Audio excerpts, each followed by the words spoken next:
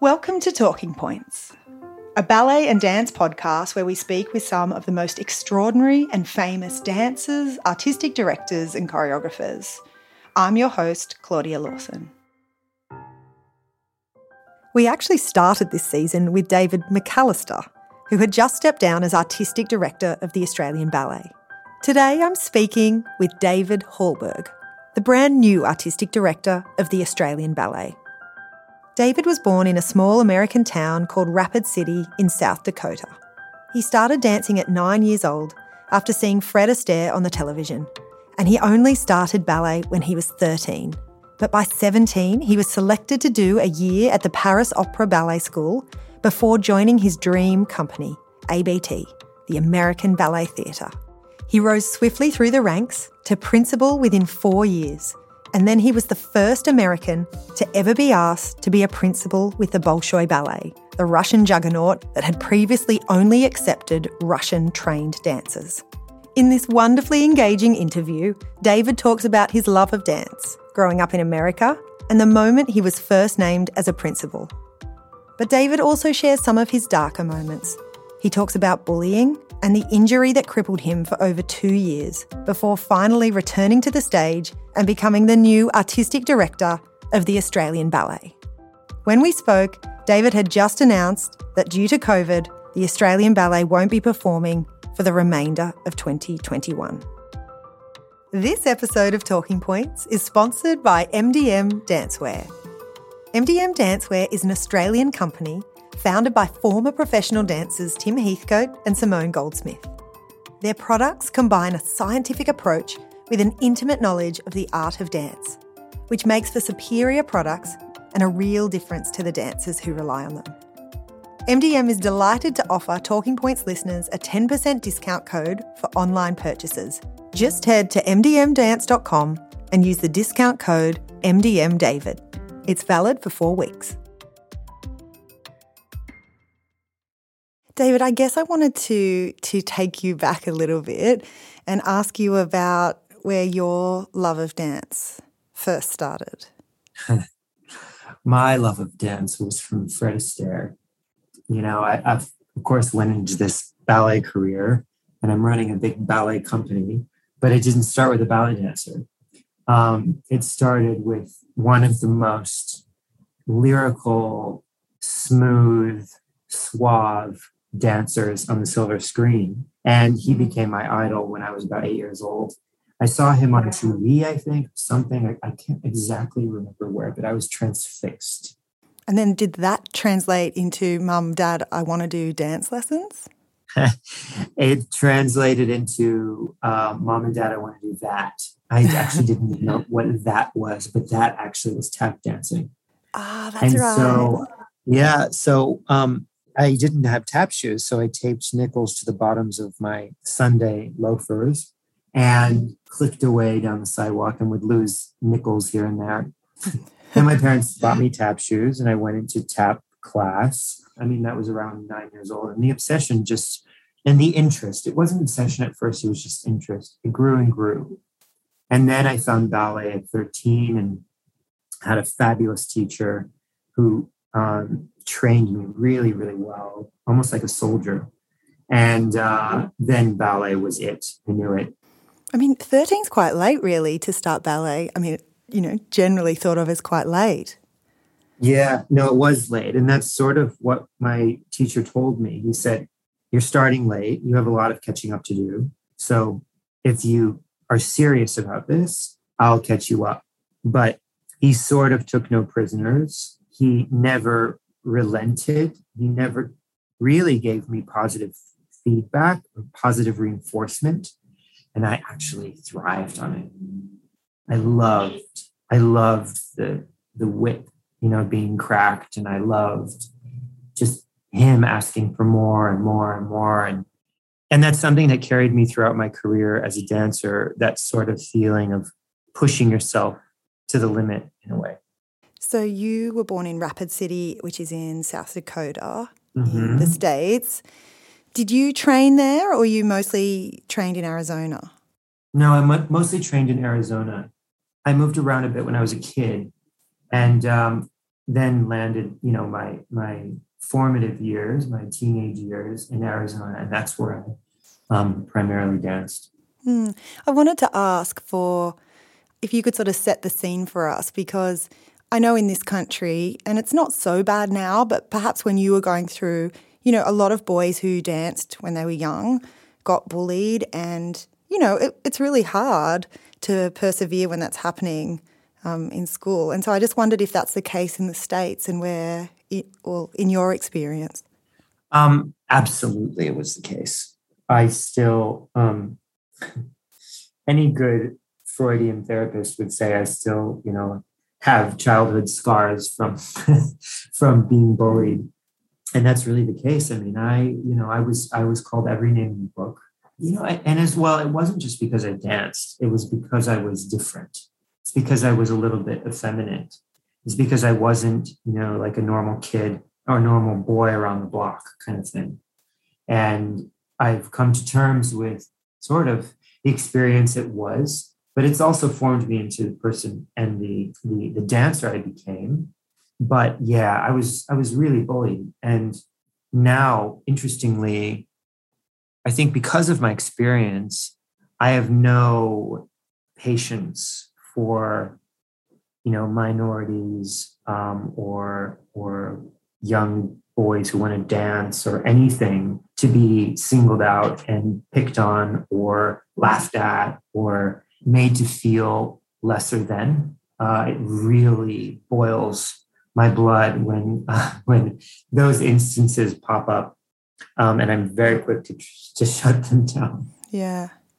So it sounds like that experience or those experiences then sort of made you more resolute or more resilient as you then went on to pursue your career. Yeah, well, it did. And also it made me want to dance even more.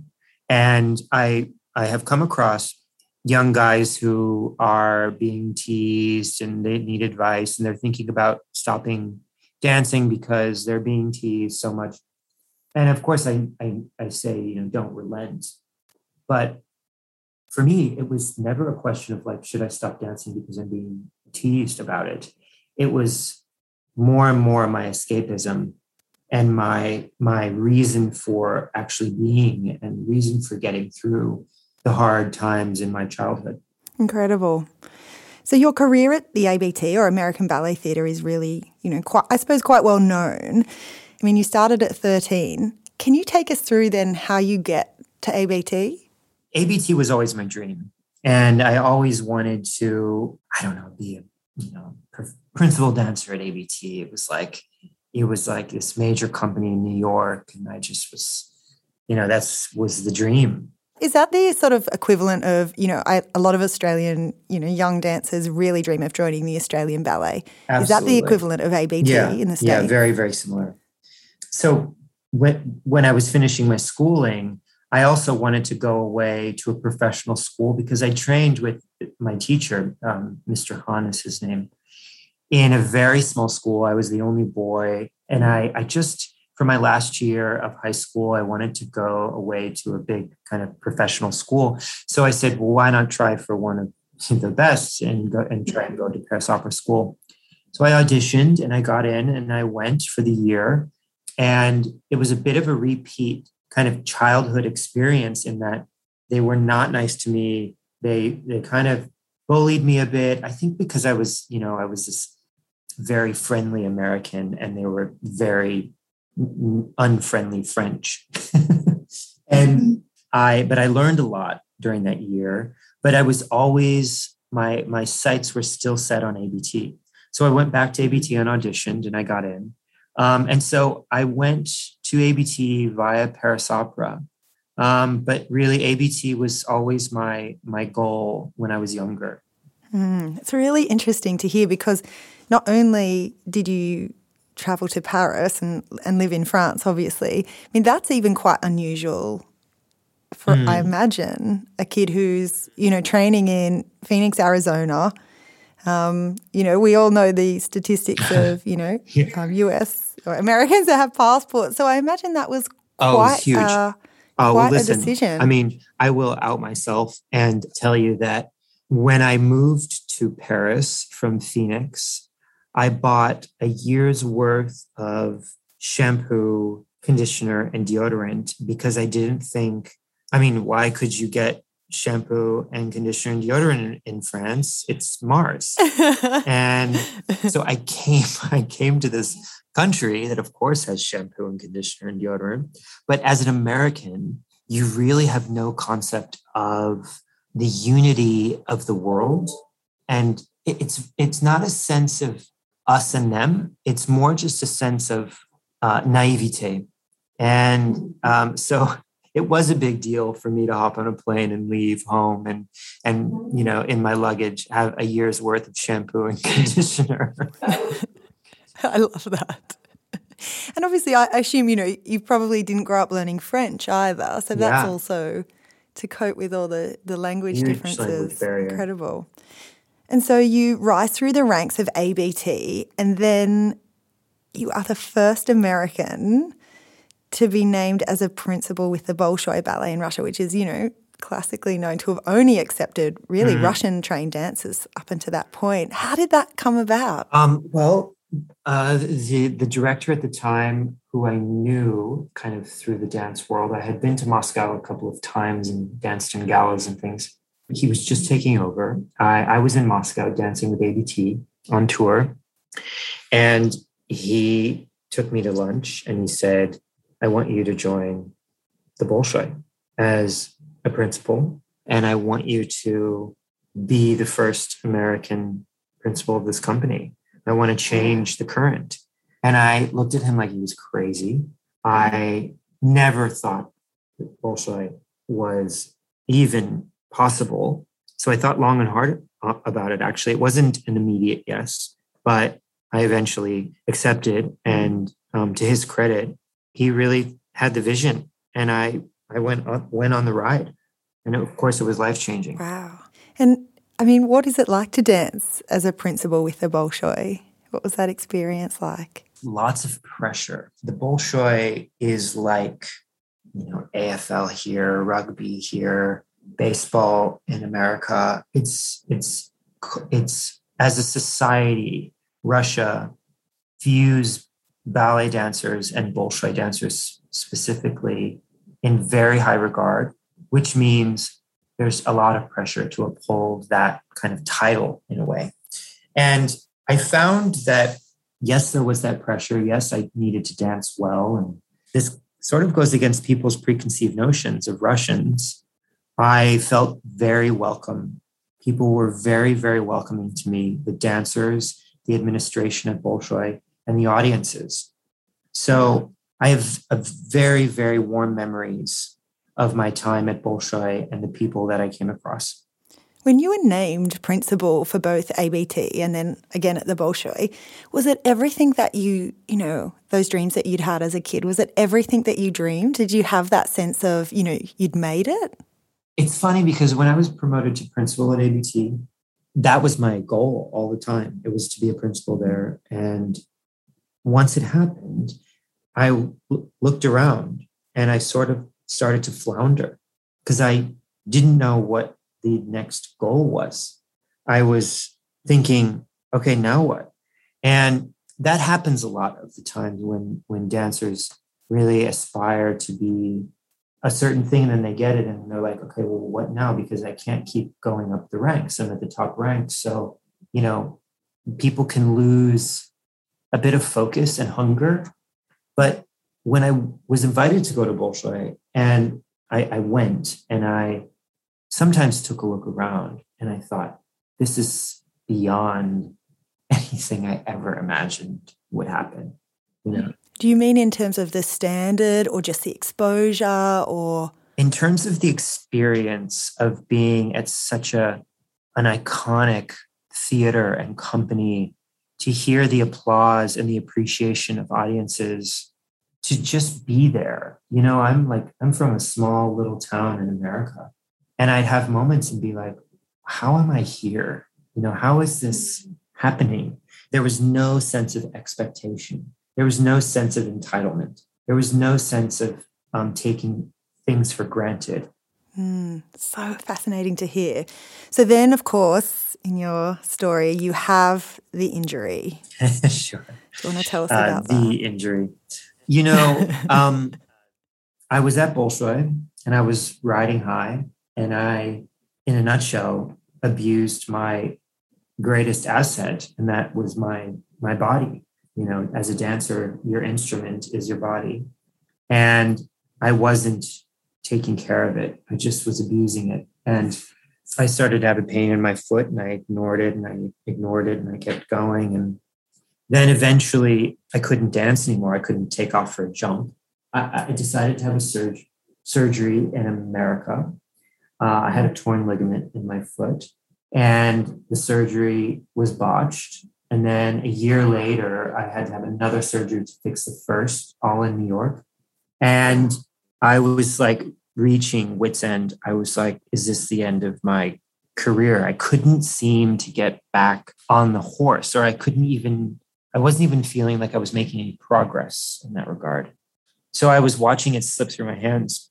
I mean, you say those surgeries are a year apart. I mean, that sounds quick when you say it, but to live a year trying to rehab an injury, that's epic. And then to realize, and then to realize you have to go and do it all over again. And I was, dancers are typically, at the most, they're typically out for a year tops. And after a year, I was like, I can't even dance properly. And I knew how great the physio team at the Australian Ballet was. And in the back of my mind, I was like, this could be the way forward. It's either this or I'm done. Because I was going to ask, what took you to Melbourne? Like, how did you know that there's a good physio team at the Australian Ballet? Well, I had danced with the Australian Ballet before as a guest artist. And as well, I had met the head physio who sort of built this whole department in Japan in a gala. Sue Mays is her name. And I just knew through experience a bit by just, having some massage or whatever when I came as a guest artist, but as well through the grapevine, I heard how great they were. And I just said, I'm going to buy a one-way ticket. I asked Sue if I could come down, and I basically gave them an ultimatum. Now that I think about it, I said, save me or my career is over. And so what, you're just calling up David McAllister and being like, I'm coming down. You've got to fix the ankle. Yeah, I did. And I said, will you have me? And he said, we'll have you. And I went down and I shaved my head, shed the skin, got on a plane, didn't know when I was coming back. And 14 months later, they saved me and got me back on stage. I mean, it's a huge amount of time to be rehabbing. Like, where is your headspace in this 2 years? Very dark, in a very, very dark place. The darkest time of my life. And honestly, it was this reemergence, though. It was this rebirth. I just became a person. I became a human. I wasn't this kind of dancer that I was defined by. And I just worked from the ground up. Wow. It's interesting because you said then when you got promoted to a principal with ABT, there's this moment of floundering because what's the goal now? Where's the dream? You've achieved it. What drove you to come through that injury back to the stage? Like where was the motivation? How did you find that? I've been asked this question before, and I actually can never answer it because I don't know what kept me going forward. Is it just that you have no alternative in a way? And I mean that that's a really good question. Yeah. Potentially. But, interestingly, I was asked during the injury to become a director of a company in the US. Were you? Can we ask which one? I won't divulge. It will remain nameless because I'm now a director of a company that I love very much. But I was asked to become a director of a ballet company during these dark days of the injury. And I said no. So it's not like I didn't have any other options. Something just kept me going. it was like every day I said one foot in front of the other. And that's really, really what I would tell myself. I just felt like there was unfinished business. It's interesting that you say that. I do want to ask another question because I've heard you say in another interview that part of the other things that brought you to Melbourne included love. And I wondered if that was an element of you coming out of that injury and rehabbing. Wow, you've done your research. That's great. Well, it was love at the time. Yes, we are no longer together, but I've always had a love affair with Australia and Australians. So I think that's partially maybe what brought me here for the rehab, because this person was advocating for, not opportunistically, but advocating for me to come to the best physio team in the world. So maybe it was a mix of a couple of things. Okay, so you rehab, you make it back on the stage. So was artistic directorship always in the back of your mind? Like, how did that come to be, the next step in your career? An artistic directorship wasn't always on my radar in a way. It wasn't always really like the plan. I knew I wanted to stay in the dance world, but I didn't want to teach. I didn't want to choreograph. And I always knew like maybe I would lead a certain way, but it wasn't until David McAllister shared with me the news that he was leaving. And he also admitted that he felt that I was, the right person to take the job. First of all, I was floored. He even said that. It was not on my radar. I wasn't vying for, the job, but it planted the seed. And then obviously push came to shove. And here I am living in Melbourne. Which is actually a really similar story to David McAllister, because he had just retired as a principal with the Aussie Ballet. And at that time, nobody expected him to take on the artistic directorship. Yeah, very true. I mean, he was the underdog. He'll be the first to admit. And look at the heights. He 20 years. Yeah, well, look at the shoes I have to fill. Is it strange going from the stage to now running a company? It is strange. I mean, there's no two ways about it. I don't miss the stage. I really feel like it was the right time for me to, say goodbye to my performing career. But there's so many different aspects to being a director, and you will never be prepared for it until you're in the position. But for me, I do have these driving forces and these inspirations and these ideas to lead this company that I love and respect so much. So it's a really exciting moment, because I'm 7 months in. I mean, I've barely sat down on the chair. And I guess for those young dancers, in the throes of, their RAD exams and all that syllabus work, can you tell us what you look for in a dancer on the stage? Like, what's your aesthetic in terms of what you like to watch? It's interesting because I just spoke to the first year Corps de Ballet members in the Australian Ballet, and we had a bit of a debrief, and I shared with them some memories of when I was a first year at ABT, and then we got onto the subject of what I like in a dancer or what attracts me to a dancer. And interestingly, it has nothing to do with feet, legs, line, turns, jumps. It has everything to do with individuality and a unique drive to be the artist that whomever wants to be. And I'm not looking for this dated, in my opinion, cookie cutter ideal of what a ballet dancer needs to be or needs to look like. For me, it's really about individuality and diversity and a definition that they define. And ballet really tends to breed dancers to just be obedient. As I said, when I was training, I was like a soldier and I loved it. I loved being obedient. But now I take a look around and I think I'm not I don't want obedient dancers in the Australian Ballet. Of course, we're a team, we're a collective, we work together, but I want individuals. I want artists that question and push themselves further and do things their way. That's what really interests me. Is there any part of you that when you watch them wishes you were still back on the stage?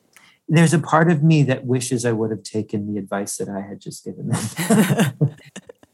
Although many would view you as the rebel, as the guy who, joined the Bolshoi. And so that's interesting that you say that. Yeah, no, I mean, I guess I've always loved to swim up current, but I played the prince a lot in my career, and there's more to me than the prince, I think. And I think if I were to be at their age again, I would think, no, I want to do things, my own way, not the way ballet tells me to do, if that makes sense. Yeah. And so just, I guess, on that, looking back, do you have any regrets from your career as a dancer? I do. And interestingly, that's another question that some of the first year Corps de Ballet members asked me. One of my regrets was I didn't pursue my own voice as much as I would have liked. And what I mean by that is, yes, I went to the Bolshoi. Yes, I danced in the major opera houses. I was afforded these amazing opportunities. But there's a different side of me as an artist that's a bit darker and a bit, pushes the limits a bit more avant-garde, that I didn't tap into as much as I would have liked. Not to say I wasn't fulfilled, because I was really fulfilled by dancing in the Bolshoi. But everyone is multifaceted, and there's a part of me that I didn't tap into enough. Do you think that you'll then tap into that as an artistic director? I mean, now that you get to curate programs, do you think we'll see that? It takes courage. And I think maybe I didn't have the courage in my dancing career to really dive in deep with that. And I need to have the courage as an artistic director to know or have the confidence that what I'm presenting, what I'm giving the dancers to dance, what I'm giving the audiences to watch is worthwhile and is important and is worth seeing, even if it's not, meeting the perfect box office projection, or whether it's meeting, the success and the popularity of certain works like Swan Lake, Sleeping Beauty, and Romeo and Juliet. But it does take courage. Yeah. I think especially as a new artistic director, it's almost like you need to spend, or there's a sense that you need to, consolidate for the first couple of years and show you can run the company. And then it's like, oh, now I can branch out. But to have that courage early, I agree. It takes a real person who can take a risk.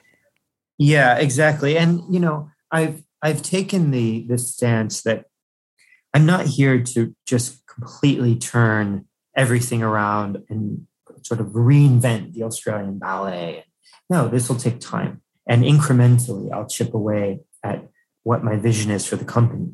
It cannot happen in 1 year. Especially a year where you're half not on the stage. Especially a year where I can barely program anything because of the pandemic. But it takes time, it takes patience. Well, we are, Australia is so excited to see what you bring. And, I wish you all the best with that courage. It's exciting. So thank you so much. Thank you so much. Great chatting. You too, David. It's actually been really real pleasure. And so thank you so much. Thank you. It's really great to be in the country and living as a Melburnian, living as an Australian. I've taken to this city that I'm living in. I have a bike. I bike to work. I over-caffeinate. I think I'm becoming a true Melburnian. Oh, so good to hear. I'm so pleased that you're thriving here. And thank you so much. Thanks, David. All right. See ya. Since we spoke, David is working to launch the 2022 season for the Australian Ballet. If you'd like to read more about David's life, his autobiography is called A Body of Work, Dancing to the Edge and Back. For Australian Ballet updates, you can find them on Instagram @AusBallet And to continue to follow all of David's adventures, you'll also find him on Instagram at David Hallberg Official. David and I recorded remotely, with David dialing in from Melbourne, the land of the Kulin people, to which we pay our greatest respects. Talking Points is taking a short break, but because of the overwhelming response, thank you so much, we will be back for a new season very soon. In the meantime, if you loved our podcast, we'd love if you could give us 5 stars and follow or subscribe to be notified for when Season 2 arrives. As this is our last episode of Season 1, we wanted to give a shout out to Ballet Without Borders. Ballet Without Borders is an Australian non-for-profit who provide all children with the opportunity to learn to dance. They work with public schools, low socioeconomic areas and community groups to arrange classes, teachers, scholarships and tuition so that no student misses out. They're always on the lookout for teachers, for venues and organisations to work with, and also students that would love to learn to dance. To find out more, you can find them on Instagram at Ballet Without Borders. Your host and producer is me, Claudia Lawson, additional production by Penelope Ford, with editing and sound production by Martin Peralta. And for the latest in all things dance, head to fjordreview.com.